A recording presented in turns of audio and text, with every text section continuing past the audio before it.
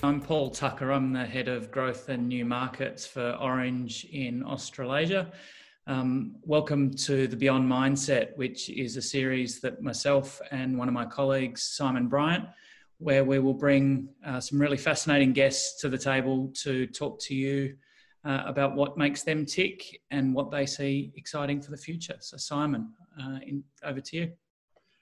Thanks, Paul. And it's my pleasure to introduce a friend of ours and a business partner, Catherine Caruana-McManus, who is the co-founder of Meshed. Catherine, thanks for being with us today.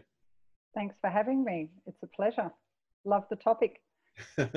Yeah, so before we jump in, I just wanted to give our listeners a view of what the series is about and why we're here and what to expect in the coming weeks.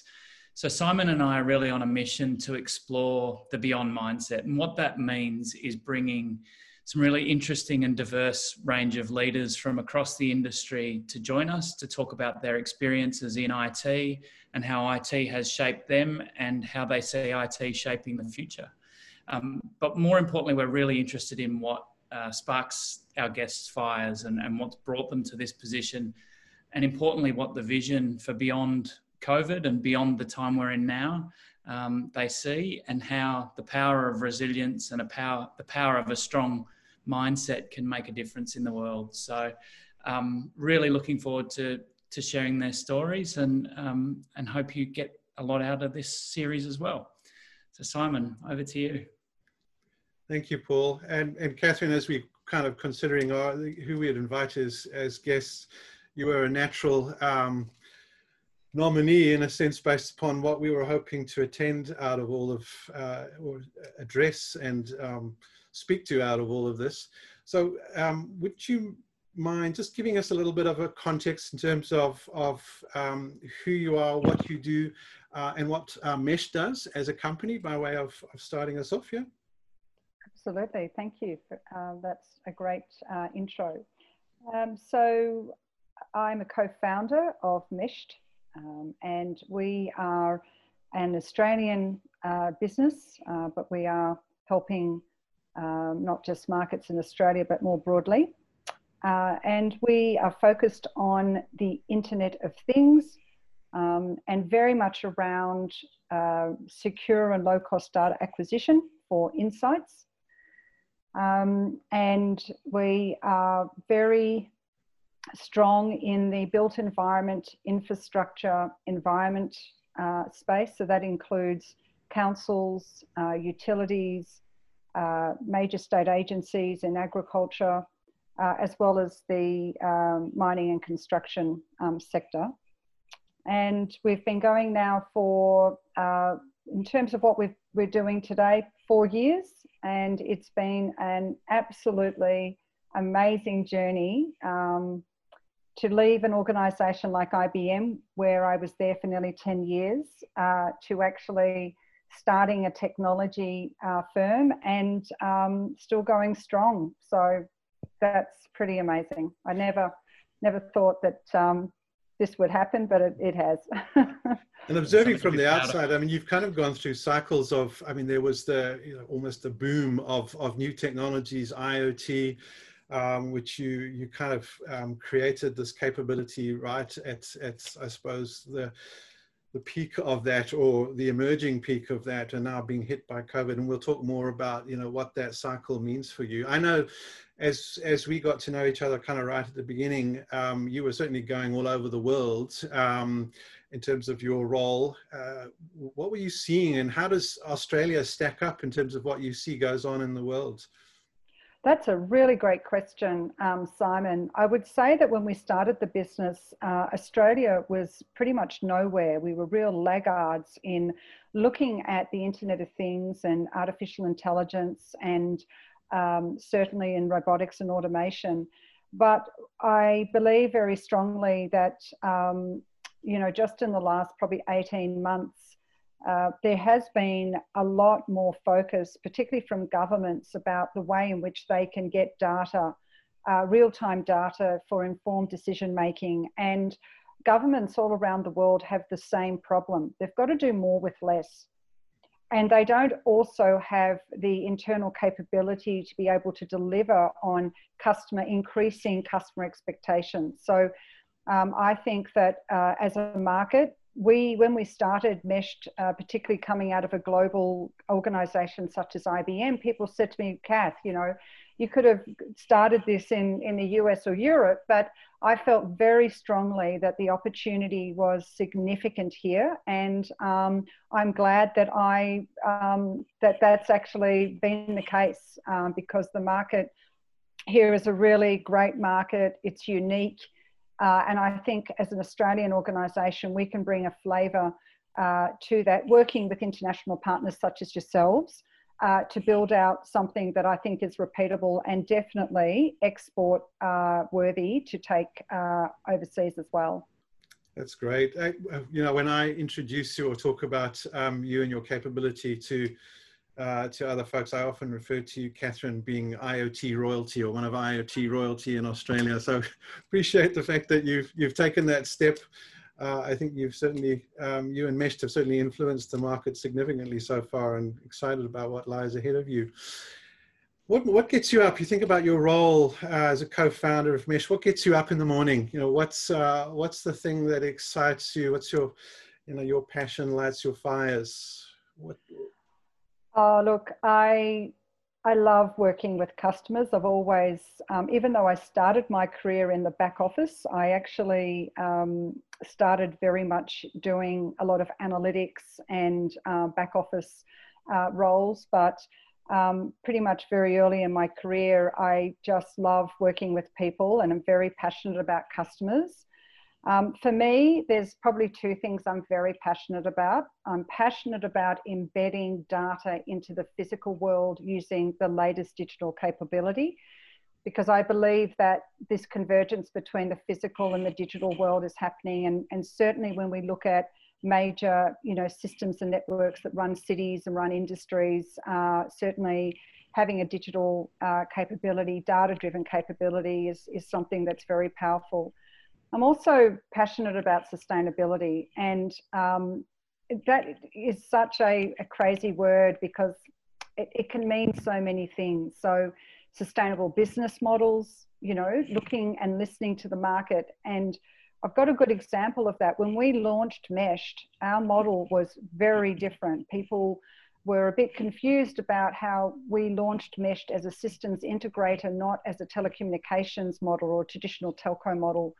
But we were fairly confident that there is an opportunity to have different sustainable business models. So that's an area that I'm very passionate about. And so when I get up in the morning, I really enjoy the challenge of engaging in conversations about why different models exist and how they can coexist.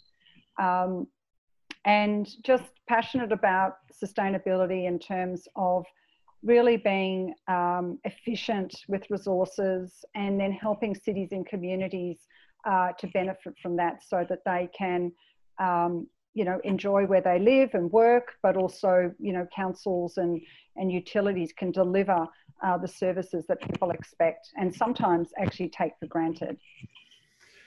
And listening to you speak, I'm aware that there'll obviously have been formative influences or people in your life, you know, a vision and a passion like you have, and you're obviously visibly demonstrating, and as you speak to us now, comes from somewhere. Is there a, you know, kind of a human experience that you've had in your formative years that have shaped who you are today in these passions?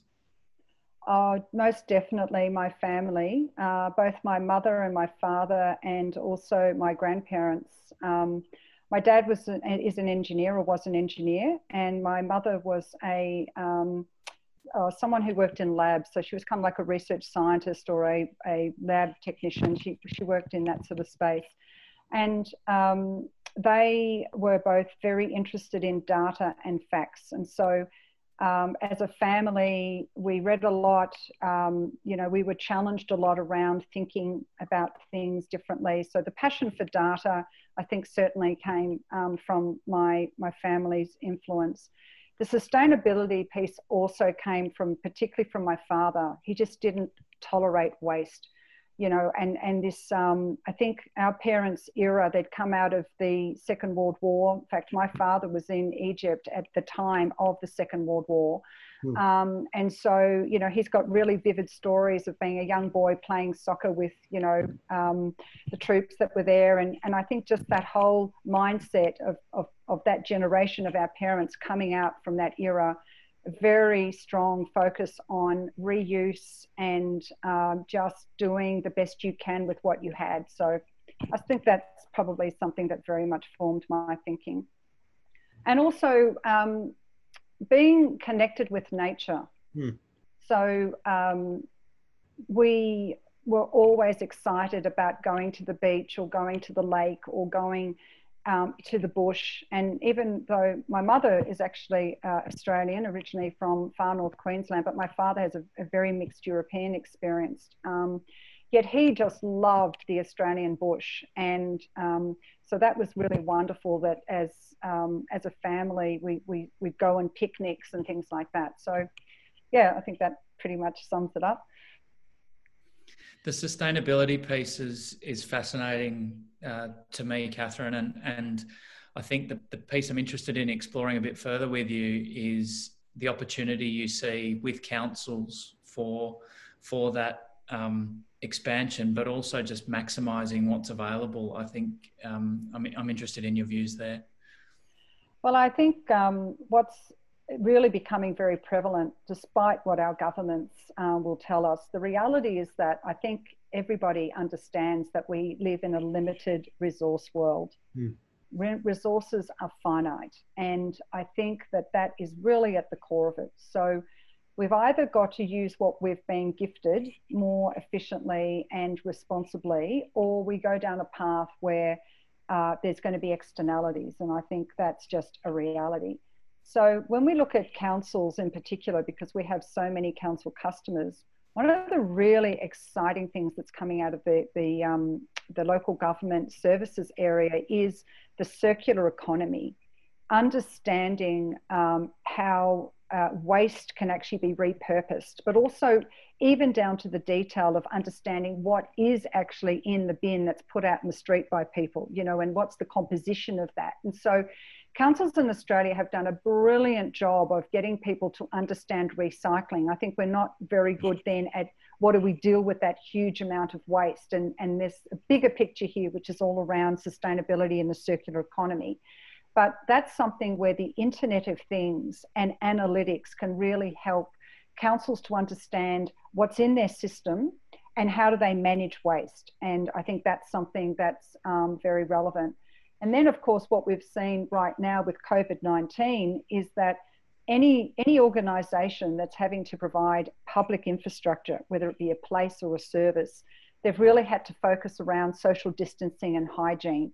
So again, things like proximity sensing, which you can, you know, use the Internet of Things and data to help, you know, just the safety and security of staff, as well as ensuring that the places that we go to you know, are hygienic and are, you know, encouraging social distancing. Again, there's just some little elements there that are definitely top of mind to a lot of our customers at the moment. You've picked up on a lot of themes there, Catherine. I'd like to kind of drill down into a few of them and kind of take back to kind of where you started, I suppose, and where Paul was kind of going in terms of sustainability. I'm thinking about waste. I'm thinking about an experience that I had a couple of months ago, driving along the streets of my suburb and seeing mountains of hard waste. Oh, yeah. I've never seen before. And it's almost as if people staying at home were just clearing out every single nook and cranny of the house and putting it onto the street, onto the nature strips. What are you seeing? What are councils? What's going on for councils and cities as far as waste is concerned at the moment, and that we may not see kind of going on behind the scenes? Well, it's interesting. There's different levels of investment around how local councils are dealing with it. But I can assure you it's certainly top of mind because they are still responsible very much largely for providing that service. There's some really great examples. There's a council here in the Sydney metro area where they've put very advanced image recognition technology onto their waste trucks. And they're actually able to identify the nature of the waste, but also to catch out people who are not being very truthful about their waste collection. People are putting bins out, it's been collected by the rubbish truck, and then they're taking it back in, filling it up and putting it out again, and they're reporting to the council that the bin wasn't collected. Now with this information, in a very non-intrusive way, they're actually able to verify whether there was a car obstructing the pickup or whether or not the bin was actually picked up. And by using that information, they're helping the community on a massive education campaign, so that they're doing this in a really nice way to say, look, actually, we've got this information to show that your bin was actually picked up. You know, are you having a problem with recycling or sorting your waste? You know, how can we help you reduce the amount of waste? And I think that's a really positive capability. And I suppose where I would like to see more leadership is that when we look at it from the perspective of where the pressure point is at the council and at the residential community. But I think as a society at large, we've really got to embrace the circular economy. We've got to think about why just the level of consumption and also the way in which we're consuming products, because I think we can go a long way to repurposing a lot of materials and looking at holistically. And again, I think that's where if you've got systems where you're able to see the volumes, the materials, you know, the environments to which that waste is operating, that then helps inform, you know, the ability for new markets. And if you want to know, you know, something else that I'm very passionate about, I'm a true believer that as a nation in Australia, we can be a powerhouse in renewable energy and the circular economy.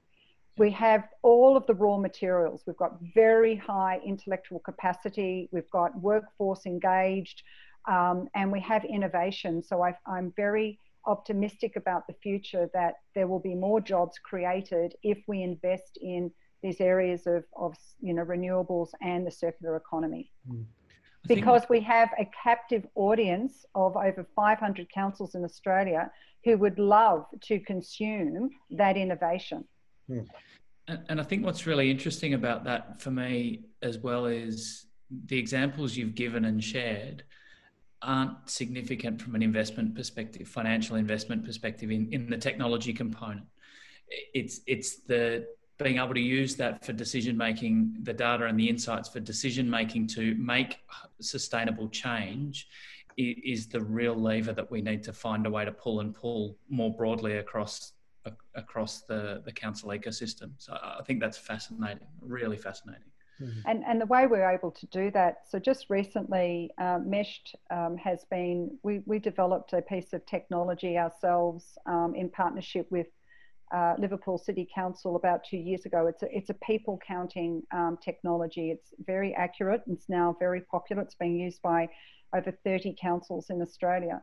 What we've been doing with the COVID-19 situation is we've developed a pedestrian index to understand the impact of something like COVID-19 on communities. And this is going down to the street level, seeing the drop off of activity at the street level, which has a negative flow on effect, particularly with regards to traders. Councils, for example, can't run their events. They can't hire out the venues that they used to get, revenue from. And, we can also map that information with other data. So there's other data that pertains to, for example, council pickups and, street bins and things like that. So you start to, with the Internet of Things and with data, you can actually, instead of looking at it as a siloed issue of, here is a waste problem, when we take it out to the street, we can also identify, what are the areas that are most affected by waste? And is there a correlation, therefore, obviously, with pedestrian traffic and, pedestrian flow that lends itself to that? And then, you help the council to respond to that in a very timely manner to ensure that area that's, obviously experiencing an excessive, use of waste, they can then respond to that accordingly. So there's some really, I think, neat ways in which the Internet of Things and the use of data and smart cities can help cities and waste organisations respond to this crisis of COVID-19.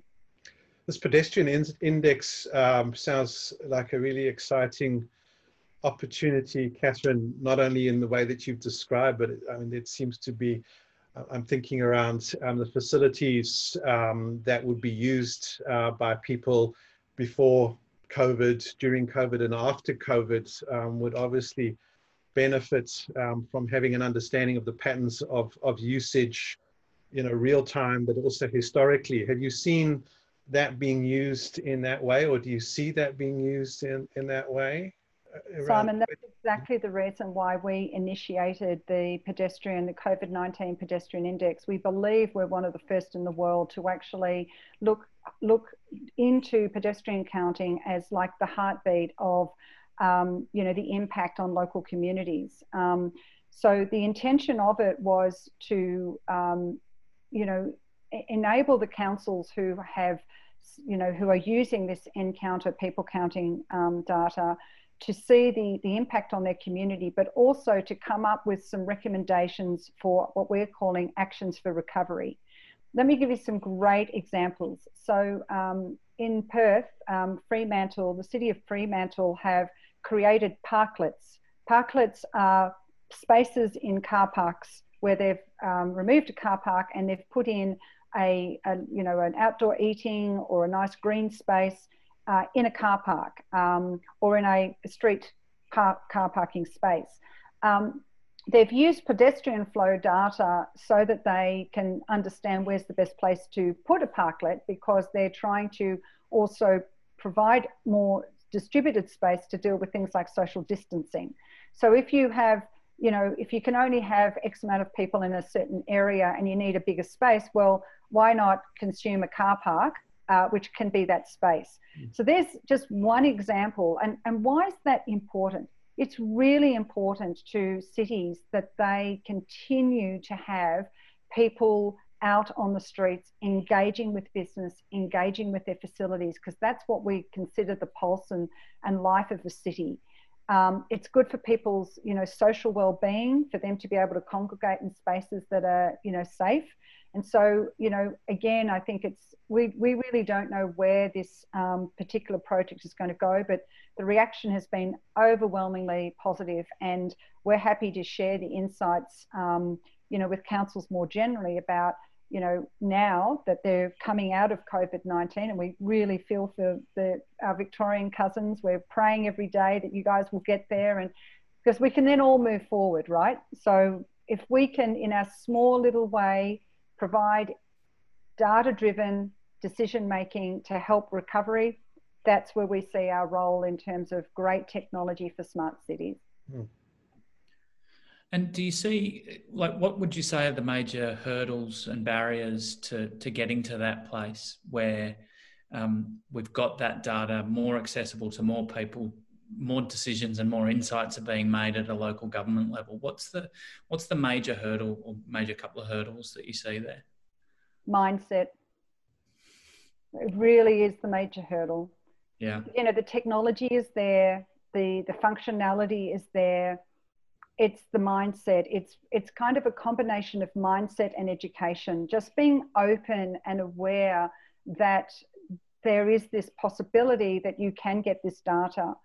For someone who actually started my career off in local government a long time ago, I was driven from a young point in my career about technology and data, and that's what I moved out of local government very early on to go and work with, the largest telco in the country. They needed an urban planner to help them do the planning and provisioning for all their new networks they were deploying. And what I've actually found over a career that spanned many years is it really is people's openness to thinking that this is actually possible. And then I suppose in the government context, their challenge is risk. You have to have mitigated risk. So innovation is a bit of a struggle, particularly in the government sector, where they can't afford to take on risk. So again, it's about working with them and being very patient and proving to them and showing them the data points so that then they're comfortable that there is no risk involved in engaging in new technology. And I think, you know, we're in the commercial mindset, right? We're all working in a commercial environment. We have to think a little bit differently when we're dealing with government and organisations delivering to government, such as the major infrastructure organisations. They're all about managing risk.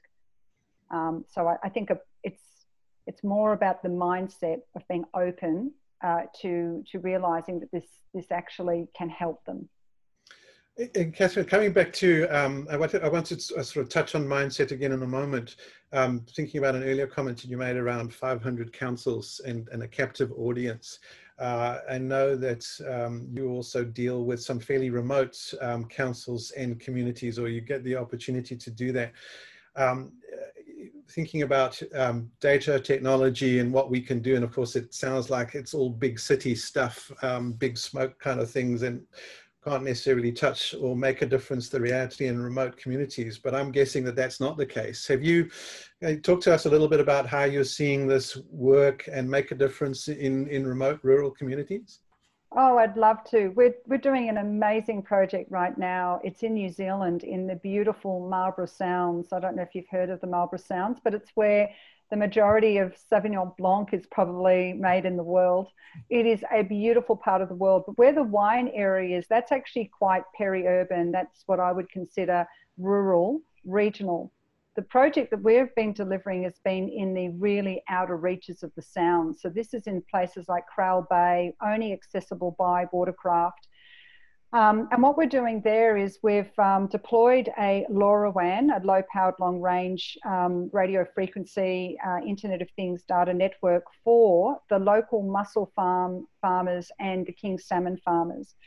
And we've attached water environmental sensors to the network.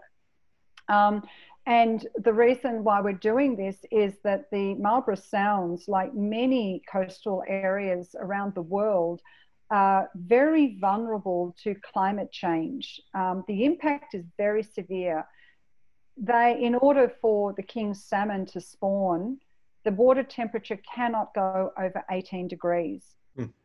So, you know, monitoring the water temperature is absolutely critical to that region. And that has a flow-on effect for jobs, because I've been out to the big mothership. They call it the mothership. It's this massive floating structure that's out there in the middle of nowhere in this beautiful remote, you know, Marlborough Sounds, you know, area, and in the middle of the water. And it's this very, very large structure. It's about, seriously, it's about the size of a 3-story building. It's huge.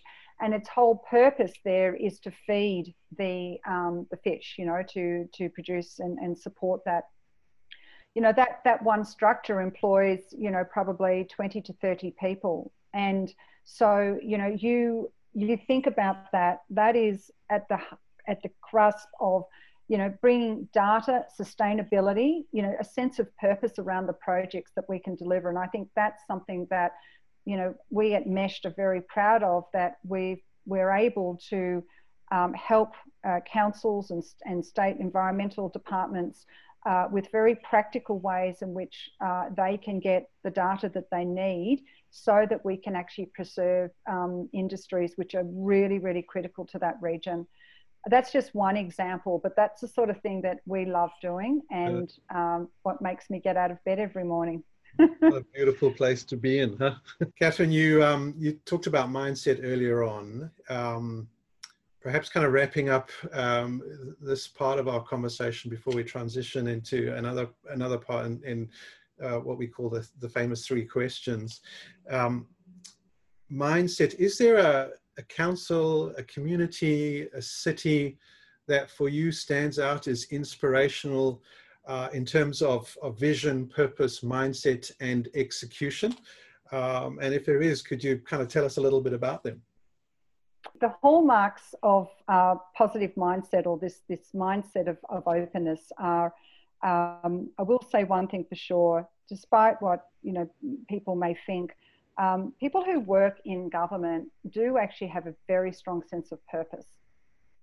It really has encouraged me, and really, I've just been constantly inspired by many people over many years that I've worked in these roles. And I think that there is a strong sense of community engagement and wanting to support a community for something that is greater than themselves. And I think what I see a lot in government and utilities, I'll put utilities, so water utilities, government, local government, into the same, state agriculture departments, research, because we do a lot of work with universities. There is this very strong camaraderie around a team. People seem kind of a bit selfless about the way that they go about their business. And I think there's a very strong understanding of common purpose. And in terms of leadership, it's those leaders that are able to really bring that together, because it is very, very difficult to get projects off the ground in the government sector because of this risks, because of budget, a whole lot of things. So what I see are some serious trailblazers. So Catherine, to close out, we've got, I guess, 3 questions that we'll be asking every guest. And it may be hard to limit your answer to one thing, but what, in the next sort of 6 to 18 months, what's the main business outcome that you are looking to achieve, where you can look back on that 18 months and go, you know what, that was a big deal that I managed to have an impact over for your business and for the market that you serve? That's a great question. So for us, in the next 18 months, it is very much focused around deploying more private networks, but also leveraging infrastructure that could be optimized, and hence the reason why we're investing in the ability to have shared networks, peering networks, and things along those lines. We also are very much looking at making sense of the data. So we've been very focused around the network and the devices, which is great, but we're building some really fantastic partnerships with some global third parties, which we think is going to be terrific for us to be able to provide more of an end-to-end solution.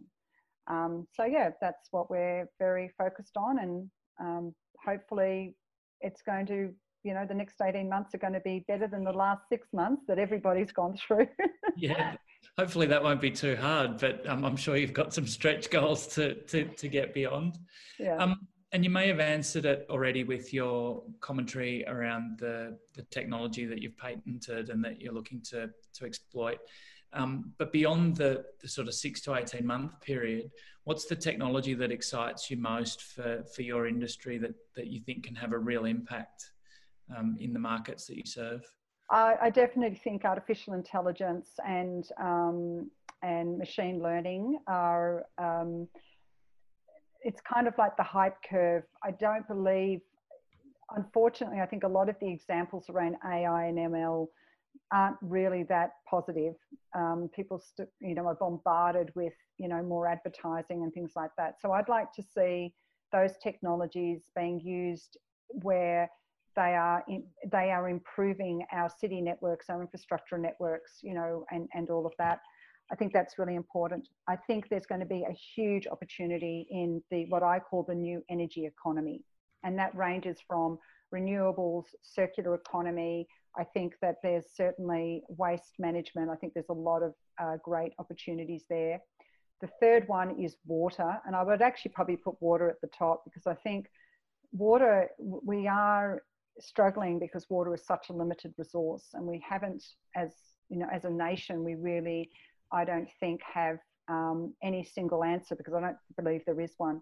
So I think when we look at technologies and the way in which Internet of Things and data can really help an industry and a society at large, intelligent water management, I think, is also really exciting and a great opportunity. Could you give us just a little sort of insight or window in terms of what you see in terms of intelligent water management, Catherine, and how you might apply the technologies and the infrastructure you've spoken of to that. Certainly. I'll give you one example. Right now, we're helping a very large regional water authority with monitoring their reservoirs and their assets. And this has become really critical because with droughts and with bushfires, you've got to know what's in your system. You've also got to service that water to the community. So, you know, putting smart sensors on assets, using the ability of secure protocols for data transfer, and then feeding that into predictive analytics, I think that is a really great use of this technology. Another example is when we're talking about water quality, we're helping, for example, the oyster farmers down in Bateman's Bay with understanding, you know, the tidal impact on their estuaries, which really does therefore affect the quality of their oysters and things like that. So there's just two examples in the water space. One's very much driven from a utility, the other one's driven from industry, the way in which, you know, sensors and data can help with a positive outcome for those two areas. And just the closing question for you, Catherine. Interested in who you see as a leading light in business today that, and again, might be hard to limit to one, but either an organisation or a set of individuals that inspire you and that you're seeing do incredible things or on the verge of incredible things. That's a great question, and I've thought about this. So I'm going to put forward three, only because two of them are actually together. So first of all, I just think Johan Stoking and Vinky Geiserman, the co-founders of the Things Network and the Things Industries, they are just so inspirational. What they've done in Internet of Things is truly incredible. You know, they've been able to build an open source, you know, decentralized data network, which is now the largest in the world, and just their thinking around where this technology could go, I think is really quite amazing, and we're really fortunate we've been sort of involved with them. But as a standout Australian, I'd like to put forward Michael Cannon-Brookes. I have followed Michael since his early days when he was actually using part of an IBM sort of startup space in Piermont. But I think I love about Michael is that he's so passionate about the facts, about sustainability and about a future world. And I think that, you know, he's done extremely well with Atlassian, but he's also open to, you know, sharing his knowledge and, you know, just, I think, being very influential and positive about how we can do things differently. And he is, I think, a person of his word. So there you go. That's my view. Yeah, that's a great answer. I absolutely agree with you on Michael Cannon-Brookes. I think what an individual that is certainly trying to change the world, but trying to change the world in the right way. So yeah, very inspirational. Catherine, this has been a brilliant time with you. You know, if I think back where we started this conversation together, kind of in a real sense of you know, a values-driven, I suppose, upbringing that created in you a desire and a passion. One word that has come up constantly is sustainability, and just seeing how that values-centered nurture has carried you through your career and is influencing what you do now, and the decisions that you're making, and the relationships that you're building, and the way that you're influencing the leverage of data and technology to fulfill that which is an essential part of you. Isn't that a wonderful thing that one can bring those together in what you do on a day-to-day basis? How exciting is that? Thank you so much. This has been a great time. Appreciate you joining. Thank you for the opportunity. It's been a delight, and I'm really looking forward to hearing from others when you finish the blog. So keep me posted. It's very exciting. Great topic. Absolutely, and well summarised, Simon. I mean, Catherine, thank you so much. That was very enjoyable, as we knew it would be, and hopefully for all the people that listen or watch this as it's released, you get on board and follow the great work that Meshed are doing, but also there's some exciting things going together with our partnership that I'm sure we'll be talking about more publicly soon. So thank you very much, and thanks to everybody for listening to the Beyond Mindset podcast, and we'll no doubt catch up soon over the coming weeks. So thanks again, Catherine. My pleasure. Thank you.